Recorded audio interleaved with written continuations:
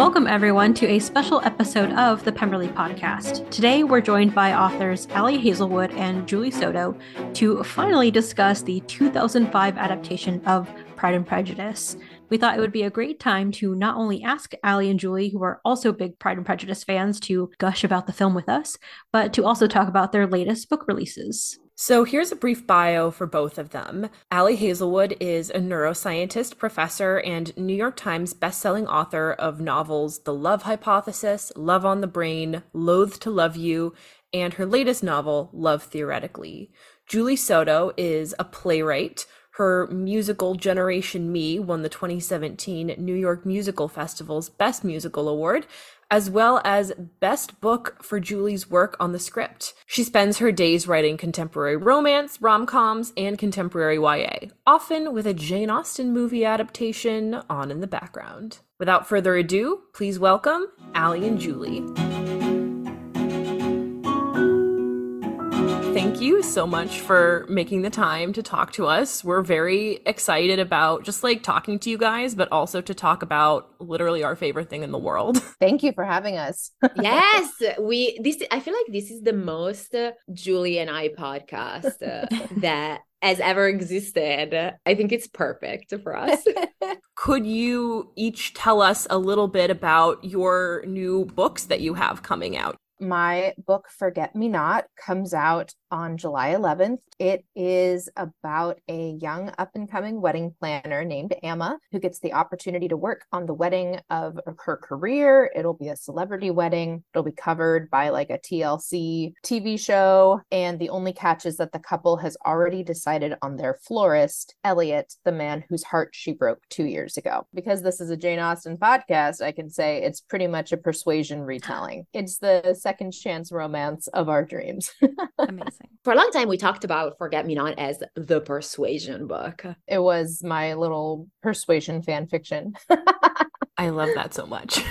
Okay, so Love Theoretically is the story of Elsie, who is an adjunct professor. So that's the kind of professor who doesn't make a lot of money and has very little job stability. So she is in the middle of interviewing for the job of her dreams, which is a tenure-track position at MIT, except that something horrible happens, which is that when she walks into the interview, she finds out that she already knows one of the people who's on the hiring committee. And the person who's on the hiring committee is the older brother of the guy she has been fake dating. And the reason she fake dates is that because she doesn't make a lot of money in her career as a professor, she needs to kind of like moonlight as a fake dater. The book is very much the story of this job interview and then of course, her and the older brother of the guy that she has been fake dating falling in love. Yeah, I love that. Yeah. Not a requirement, but are there any Austen-like tropes in there? I wish. I mean, I guess there is It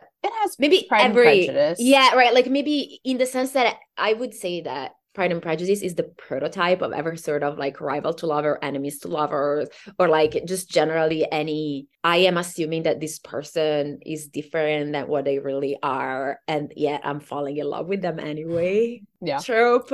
You're so real for saying that. Like, absolutely. We're here to talk about the Pride and Prejudice movie. Both of you have books that are being made into movies. Is there anything you can tell us about that? Julie's is a TV show, or like I think it's being. Yeah, is it TV? They're aiming it for TV, which is really exciting. For both of us, we're optioned, which means that like some producers want to like search for the opportunity to move it along, which is really cool. So it doesn't mean that it will necessarily happen, but someone wants it to, and they're going to start working on it, which is really cool. Because like what I do to work on it, I don't know how to get in front of the right people, but the people who know how to get in front of the right people are doing that. I don't know much of anything except that they're more interested in the TV format for Forget Me Not, which I think is great. What they liked about it is the idea of being in the wedding circuit and seeing different parts of it. I also feel like in your case, there are some secondary characters you'll meet and they're going to be part of that. And they would be a very good intersection in a TV series, I think. Yeah. Like I can really see that. It would be great to have the whole universe represented. Yeah. The Julieverse. Yeah. I mean, Julie is so right, because this optioning thing is such a optioning is things could get made or not get made, and it's just kind of nice that there is one person who's, interested enough that they might want to do something with it. Like a few months ago, they sent me a script for The Love Hypothesis, and it was amazing. It was so good. It was full of jokes that I would never think of writing, and I was very mad that these people got like, I'm like, how dare you improve on the original material, like, and then send me the script. Hurtful. That's really where we got it. And then the strike started, which is, totally fair. Well, we're hopeful that the strike ends soon and that both your projects get to move forward and we get to see them very soon. But we're so excited just to continue talking romance here. We'd love to know, what are some of your favorite romance tropes, since you're both so well versed in writing so many, but which are your favorite to read and which are your favorite to write? I mean, I love enemies to lovers, and I love enemies to lovers, like, I feel like is the umbrella term for so much nowadays, when like truly what it encompasses is opposites attract. Some people aren't quite enemies, but they're not on the same page, and watching them get on the same page is what I love. If it's not enemies to lovers, I'm generally not that interested in the beginning. Like, you have to sell me on it if it's friends to lovers. Like People We Meet on Vacation by Emily Henry, it's like, oh, but they're friends to lovers, but they weren't talking for a while. It's like, that's the sell on it. It's like they kind of turn to what we call enemies to lovers. For me, I have to read an enemies to lovers type situation, and it just falls into my writing too. I think it's so true. Like, you get this amazing tension from two people who are just not in a position where they can appreciate and even like, or just be on the same sides. My favorite trope to read and to write, honestly, is fated mates. So that's when you know that these two people are meant to be together.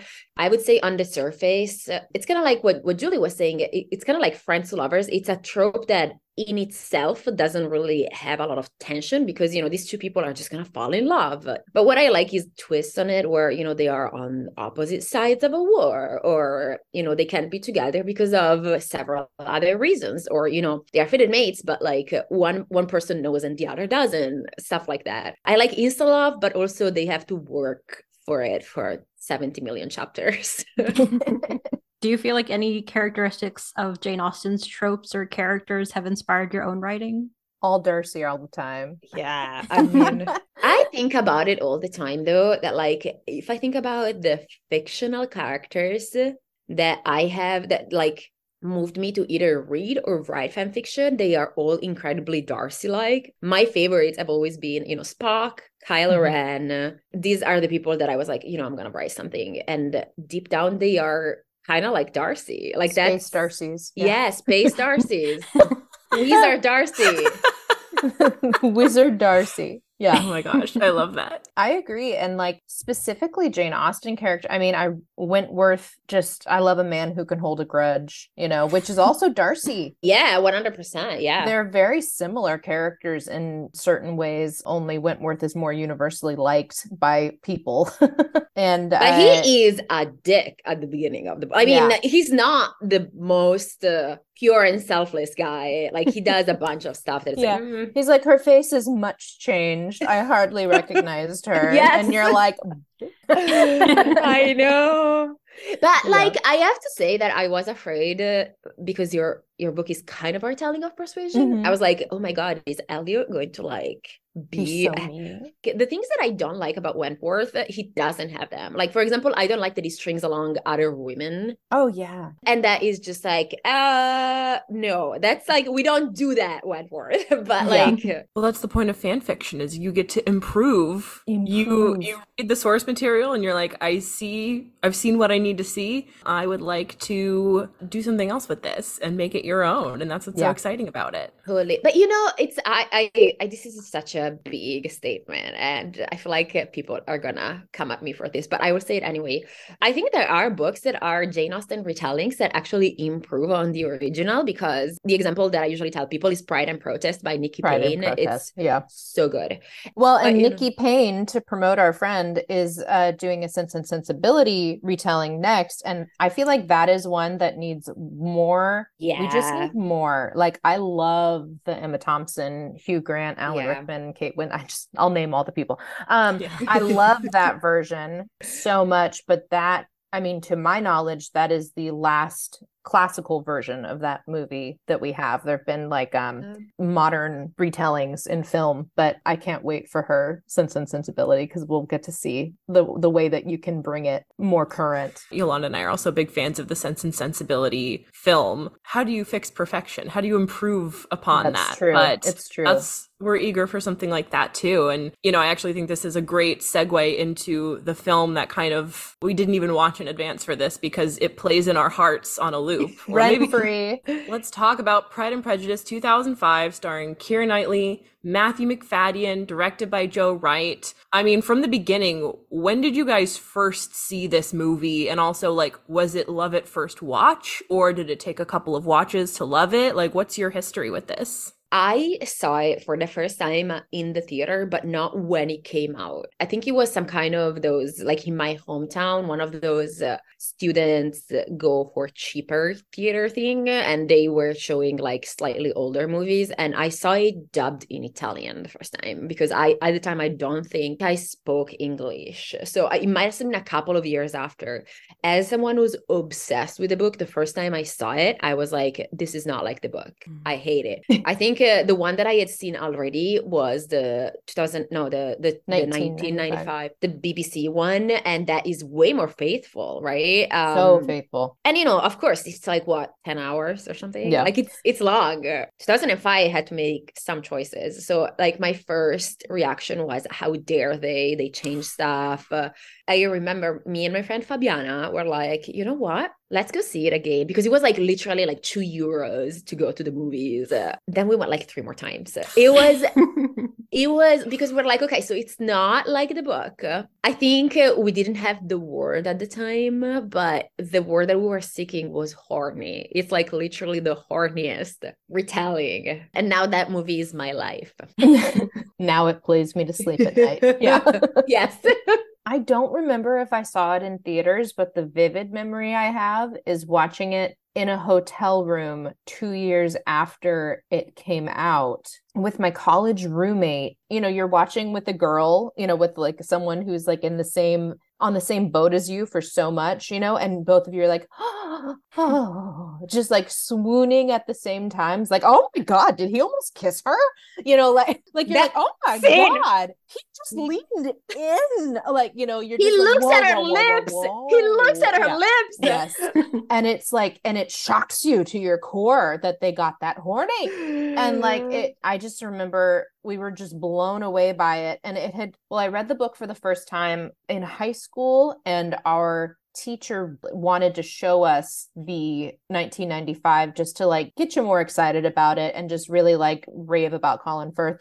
But the best part was like, I specifically remember reading the book, not having the information or having forgotten already. It was so fun listening, because I went to an all-girls school. It was so fun listening to a group of 25 young women be like, what the fuck is his problem? Like, who is this book about? Am I supposed to be looking at this Darcy guy? You know, like, and it was just so funny to watch that transition. And I feel like she put on the 1995 Pride and Prejudice to assist us with this, like, oh, so he looks like Colin Firth. You know, like, it was just she just kind of helped us a bit see what we were missing. And I feel like with 2005, it is, when people ask me which one I like better, I'm like, well, obviously 1995 is the book. It is way more faithful, but 2005 speaks to my soul. The music, aesthetics, the rain, just like the cinematography of it. I think so many people have this experience of like, maybe it wasn't like love at first sight, but much like Darcy himself, It kind of makes you fall in love with the movie. I was kind of young when I saw it for the first time, and so there was a lot I didn't get. I just kind of kept coming back because it's just so gorgeous to look at. Like, even if you don't know what they're saying, you can just pause any moment in that movie and it's like a painting. You're so right, Allie, about it being just such a horny movie. Because it's like, blink and you'll miss it. it can be like, what? I didn't even know he liked her. I didn't even know this. I had the joy of showing it to my mom for the first time in 2020, and it was nice to get to see it from someone who like had no idea about the story or the characters or like who's going to end up together. And that first proposal scene, she was like, what? What's going on here? And I was like, oh yeah, you totally don't see it coming at all. Did you not see the hand flags though? Like that like that's only only a man who's about to propose would hand flags like that. Come on. I think I was literally reading like a behind the scenes interview for the 2020 Emma movie where the director was talking about like everyone was in like gloves at that time for every occasion. So like we had to find a reason for them to like not be gloved and to like touch. There's something about like the horniness of the movie that makes you think like the hands are naked. They're naked. It's oh my God. The costumes too, they are very, I don't know if they are accurate for the period. I don't know anything about costumes, but they feel accurate. And that's all I care about. And like, they are just, there are some where, if you think about like Lizzie in her white gown at the, not the Netherfield, the Marrington. Is it the Netherfield ball? I think it's the Netherfield ball. Yeah. Okay, That's yeah. the white one. Yeah, because at the Marrington, she's just, she has her regular bluish thing. Okay, so you look at her and you're like, I see what Darcy would see. She looks so different. She looks so pretty and made up. She's out. She's trying to look hot. Could it be that she's trying to look hot for me? Oh no, she's trying to look hot for my arch nemesis. And really, it just like, oh my God, it's so good. And actually what I know, the period it's supposed to be set in is like the very late 1700s when the book was being written. So like even though it was like published in the Regency era, it's supposed to be late 1700s. So it's not quite like the empire wastes that we know from this era. It's like a little bit fast sooner, but they're still gorgeous. Everyone looks like themselves. And the best thing is that, like, if you look, like Caroline Bingley is in Empire Waist because she is ahead of the fashion. Like she is it's in the commentary. He says it in the commentary. Yes. She's the bookstagrammer. I think Joe says it in the commentary. He's like, you know, if you're like, she's wearing, you see her clothes and she looks a little bit out of place. That's because these are like country bumpkins and she is like the city girl. Yeah. We did have a question about if you guys have seen the DVD commentary, and Allie, love that you have. Have you also seen it, memorized? Julie? Yeah. You I bought it. You told me to watch it. Like you were like, because I don't think I have ever watched a DVD commentary. I kind of want to watch the Twilight ones just because I've heard that Robert Pattinson is just insane on them. And no, I feel like we were watching Pride and Prejudice and I was like spouting off all these little like, and then this happens, and did you know that so-and-so did that on the day? And so and she's like, how do you know this? Like the DVD commentary by Joe, my best friend. Yeah. I love that so much. I mean, I feel like once you've seen the movie so many times, the way I felt was like, I didn't need to hear what they were saying because I knew. Like, I enjoyed like hearing Joe Wright talk about it. I knew what was happening and I need like a more advanced version of the film to like fulfill me. You know, it just occurred to me that the only other movie that I've watched the commentary for was The Last Jedi, where I watched Rian Johnson's thing. And isn't The Last Jedi Pride and Prejudice in space? Pride and Prejudice in objectively. So, yeah. I mean, it's just, I love how you see it so clearly. I mean, how would you compare the two director commentaries? Was one more fun to listen to? To be fair, so I watched Rian Johnson's commentary when I was in my Reylo phase that lasted about 4 years or something. Like, and I will always be in my Reylo phase, but now I'm not as obsessed as, and for the people at home who are normal, Reylo is the ship of Kylo Ren and Rey, and I wrote a lot of fan fiction about them, and so did Julie, and that's how we met. So here's the deal. With Pride and Prejudice, you know they end up together. They are a couple. That's canonical. The director's commentary for The Last Jedi, so it has a very strong Pride and Prejudice elements. Like there is this like proposal that gets rejected. There is this like 100%. It was like, all there. Yeah. it was there. This was movie 2 of 3, and the third movie hadn't come out yet. And we were all grasping at like little hints to figure out if they would get together in the third movie. And so we were listening like with bated breath to everything that Rian Johnson was saying. And then it turned out to be totally useless because in the end they didn't even have a trilogy planned out. Like, but yeah, I mean, I love them both. Joe's commentary is more, oh my God, I can't believe that's what was behind this movie that I've seen so many times. And Ryan's commentary was more, let me see what I can learn about what's about to happen. As we're talking about the characters too, as we dive more into like the Bennetts and Lizzie and Darcy, is there a character that you most identify with? Mary. Pretty much Mary. I'm like, Mary. Wait, what's going on? Who's got warts? What's happening? And then you're like, can someone just let me play the fucking piano? I know. I am Mr. Bennett so hard. I would be that like absentee father. Yeah. Is 100% never checks her text messages. Yeah.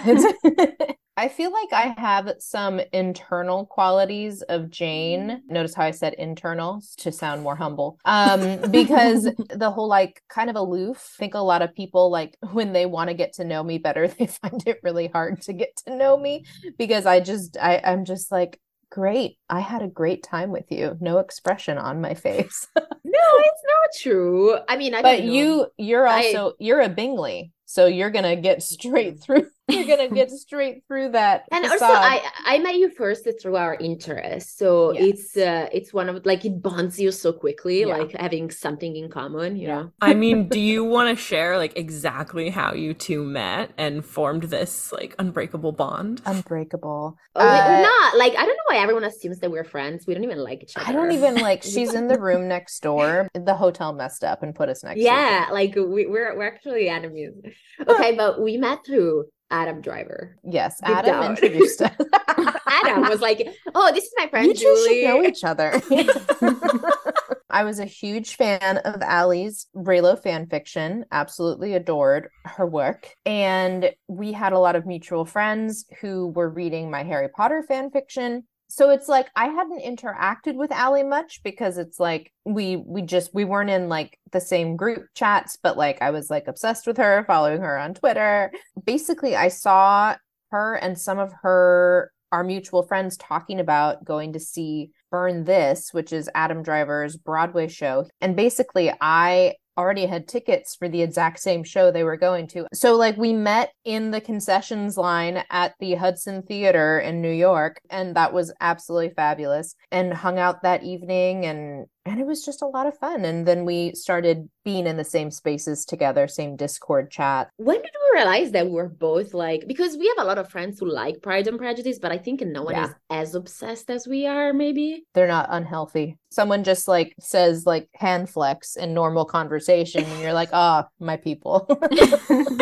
Yeah, that must have been it. I love that so much. As we talk about Lizzie and Darcy, that is one of the key scenes that kind of gets replayed and screenshotted, and even there's art made of it. I know, Jillian, you have it in your apartment too, but let's talk about that hand flex scene and like what the impact of that was. The social impact of the hand flex scene. I feel like there's hand flex BC and hand flex AD, and BC is before we learned that it was improvised by Matthew. And then there are the after times where we know it now. You know, like it didn't change much, but it added everything. Okay, so Matthew is such an interesting actor. So Julie got me to watch Succession. So I wasn't watching it before, and then I started watching it, loved it. And I started watching it wanting to love Matthew because I wanted to. But Tom is objectively the worst character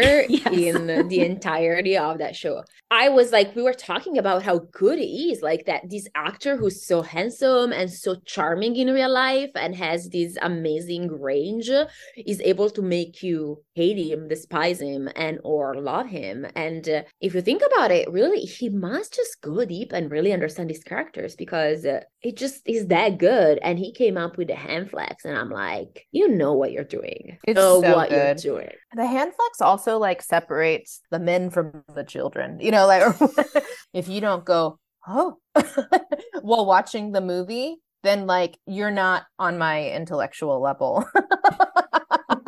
Love it. Nothing wrong with that, but like watch the movie with me again and like figure it out, because like Yeah. If you watch with like, someone and there's not a reaction, you're like concerned. exactly. Yeah. I'm just like, okay, well, it's okay. You'll get it by the end. You're too innocent for us. Yeah. This is pornography, and It's how do crazy. you not get it? Well, and it's also really nice that like as a human man, Matthew's hands when walking hover near his crotch. So it's also a crotch shot. It's just everything about it is very horny. You're very right. And it just kind of made me think of when, like, right before the first proposal, when Darcy just barges in on Lizzie sitting in the cottage. He's not wearing his gloves. He's like holding them and like nervously twisting them. And he's just like staring at her. And she's like, can I help you? And he's like thinking terrible things. Yeah. I think of it as a blink and you'll miss it moment. It's much faster than it happens in the book, because in the book he actually like they have a small conversation. You know, he comes in, he gets tea, and then he leaves, like, or whatever. But like in the movie, it's literally you're like, what? It's just like he came over with a purpose. He chickens out and leaves.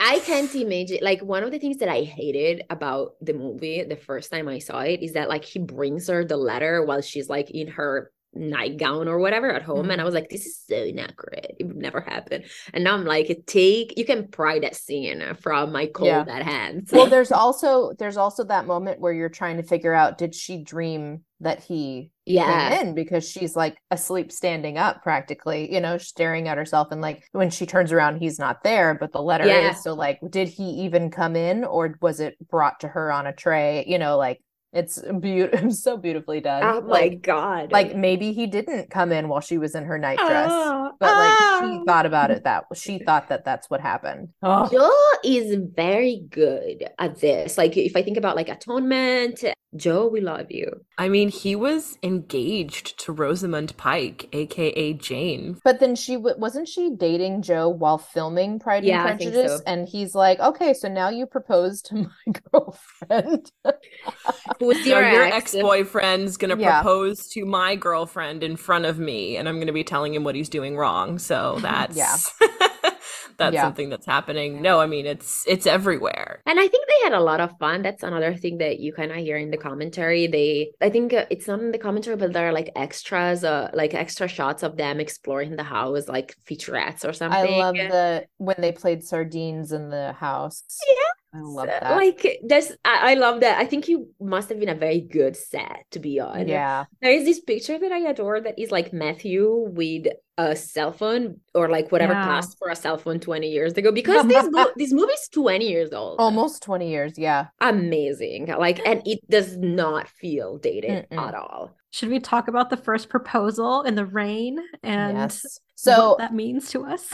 Everything. So my favorite thing that I realized recently, and I felt like such a smarty pants, is that the rainstorm that he proposes in, the very first crack of thunder that happens, that is like, wow, it's about to rain, happens when Colin says, through the intercourse. When he accidentally talks about sex, the rain starts, and it continues through the proposal scene. And I realized that during one watch, and I was like, that is the best. I love that so much. I love the proposal because the rain adds so much, because you would never find two people alone, and you would never find two people improperly dressed, which is drenched by rain. And they're so far from other people. Like it's so dangerous. Oh my God. It's literally the most forbidden thing. Yeah. It's insane. And I absolutely adore the fact that they look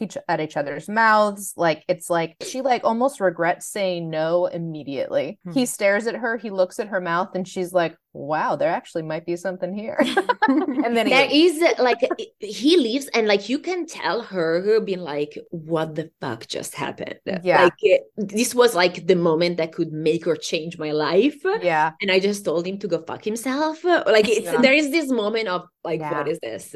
In a way, that's like Bridgerton season 2, if like it's Kate and absolutely Anthony. Which is why I really like season 2 more than season 1. I think a lot of people wanted more sex from season 2, but like I'm here for the you are the bane of my existence and the object of all my desires. I do think that non-touching enemies to lovers is much sexier than like actual sex scenes. Yes. Because like they didn't earn it. They didn't work for it. They didn't fight for it. You need that fight. You need that tension. You need them to like not be able to have each other in order before they can really have each other. Yeah. It's such a good point too, that with that proposal scene, like it is so scandalous. And I don't think you get that in the context of this movie. But I think if you like, you know, the book and you know, like the social rules of the time, you're like, what is happening? Why are these two people alone? Yeah. And they get so close to each other's faces. It's like all this tension there. Yeah. I told Allie, she doesn't quite believe me. She's not sure if she believes me. So but when he leans in, his lips part,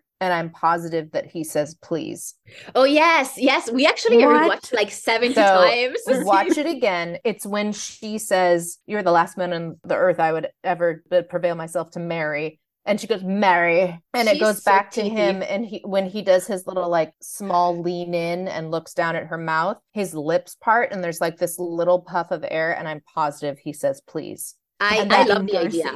Yeah. I love the idea. When it goes back to her, it looks like he just said, please. She's like very confused by the way that the temperature just changed. Wow. I mean, it was that deleted scene. I know. Yeah. It's just amazing how during the proposal, like, isn't that the proposal that they used? Wasn't that the scene that made Joe decide to cast him because he already had Kira, but he didn't have Matthew? And I think so. Yeah. I think they just auditioned with that a lot. Yeah. And he just like, they did it. And the tension between, like, they did it so angrily and like they kind of fed off the energy of each other. And apparently was so explosive that they were like, okay, well, these two. I love and it. if you think about the difference between the first proposal scene in 1995 and 2005, like in 1995 they are chill in this in the parlor and they're still quite angry at each other, but very civil. Yes, like she is like Lizzie is much more composed. Like she's like, I am not doing this. But like in there, like you can tell that like she's angry and then she's like, what the fuck? And then she's insulted and then she's horny. Like it's all the emotions. It's fabulous. There's a video on YouTube of something, I think it's called Lizzie Roasts Darcy. And they set the Lizzie monologue of from the first moment I met you, I knew that you were the they set that to the buildup of Turn Down for What. So it's turn down for what? And like you have to look it up. Lizzie Roasts Darcy. And basically they go, last man on the earth I would ever prevail myself to marry. And then like it shows Darcy and they go turn down for, and it's this whole piece. Look it up. William, I am so sorry. I am so sorry that they're being so mean to you, Fitzwilliam. The internet is amazing. Yeah. I feel like such an amateur for not knowing about this video. All right. Well, we'll bring it out with a question since you guys are such talented and passionate fan fiction writers.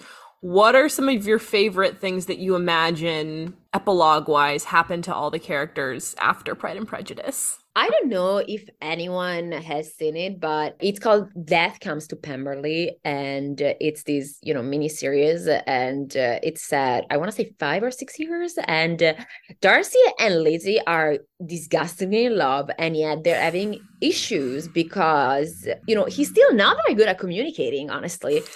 And I remember watching the miniseries. I haven't read the book, but I watched the miniseries and it's also very horny. I was like, I can see this happening. Like this, I can see them having this future where they are incredibly in love and you can tell they have a child. He's a great father. She's a great mother. But he still has some issues that come from like all the responsibilities, the fact that she comes with a past, right? Like she has, Wickham is still a relative, still like a kind of orbiting around their lives, and he tends to kind of close up when he has issues, and so there are times where she's like, oh my god, like is he shutting me off? And I just thought it was so good, and of course they are super in love. I recommend. I feel like, I mean, yes to all of that. Like, once the happily ever after has been achieved, I don't love Julie's writing the out next. of there. Yeah, I'm like, peace. But I really love AUs. Like, I really love like alternate universes or timelines where something kind of messes with the canon. And I don't know if you've seen Lost in Austin. It's really terrible. God bless those people, right? They did a great job. But like, it's not an excellent miniseries. But I have to say, I had it on just in like the background. And the way that the canon material starts to get messed up had me gasping. I was like, how is she going to fix this? Because basically, a woman in contemporary times switches places with Lizzie Bennet, and it starts the book essentially, and she's like the cousin who's staying with the Bennet family. And when she first meets Darcy and Bingley, she actually knows who they are because she's read Pride and Prejudice, and she's like, oh, Darcy, like she loves him so much, but she knows he's for Elizabeth, so like she's not like trying to get with Darcy. But guess who does try to get with her? Bingley. And it is wild, because you're like, we're going to have a problem. And she thinks so too. She's like, oh my God, I can't. No, you're for Jane. Like, she has to like fix her mistakes. Does Darcy end up being interested in Jane because Jane is available? No, but okay. To spoil it slightly, if Bingley's not interested in Jane, that means Mrs. Bennet doesn't tell Mr. Collins that she's not available. Not my Jane. It is wild. Like, when you take a piece and twist it, oh my, like when I tell you this series was not good, it was not good. But when you watch it and you're a big fan, you are like, hold on. You need to fix this. Yeah. It is so crazy. I highly recommend it if you're a huge fan and you like being shocked. I mean, there's so many great epilogues or just like tweaks to the source material, like you guys were saying. There's kind of like infinite possibilities. Yeah. All right. Well, thank you so much for taking this time to gush about the movie with us. It's been such a great time. And I mean, I think this should just be really like an open letter to Joe Wright to give us the answers that we want for anything he missed in the director's commentary, whatever. Thank you for changing our lives, Joe. We love you. We hope you're happy. If you want to like make a sequel, both Kira and Matthew still look amazing. They're great. So... give us more.